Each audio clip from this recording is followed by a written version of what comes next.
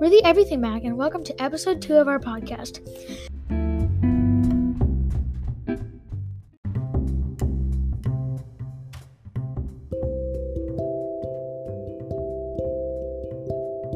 Hi, we're the Everything Mag, and welcome to episode 2 of our podcast.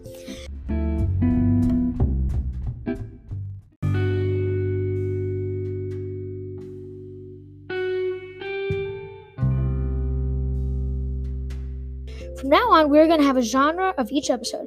So this month's genre is music and songwriters.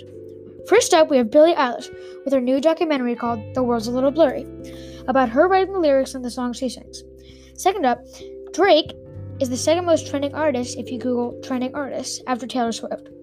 Speaking of Taylor Swift, did you know that her new album is scheduled to come out of April 9th as of March 2nd? She's re-recording her album Fearless, called Fearless Taylor's version, with some bonus songs she hadn't published before. Selena Gomez's new album Revelation is coming out soon too.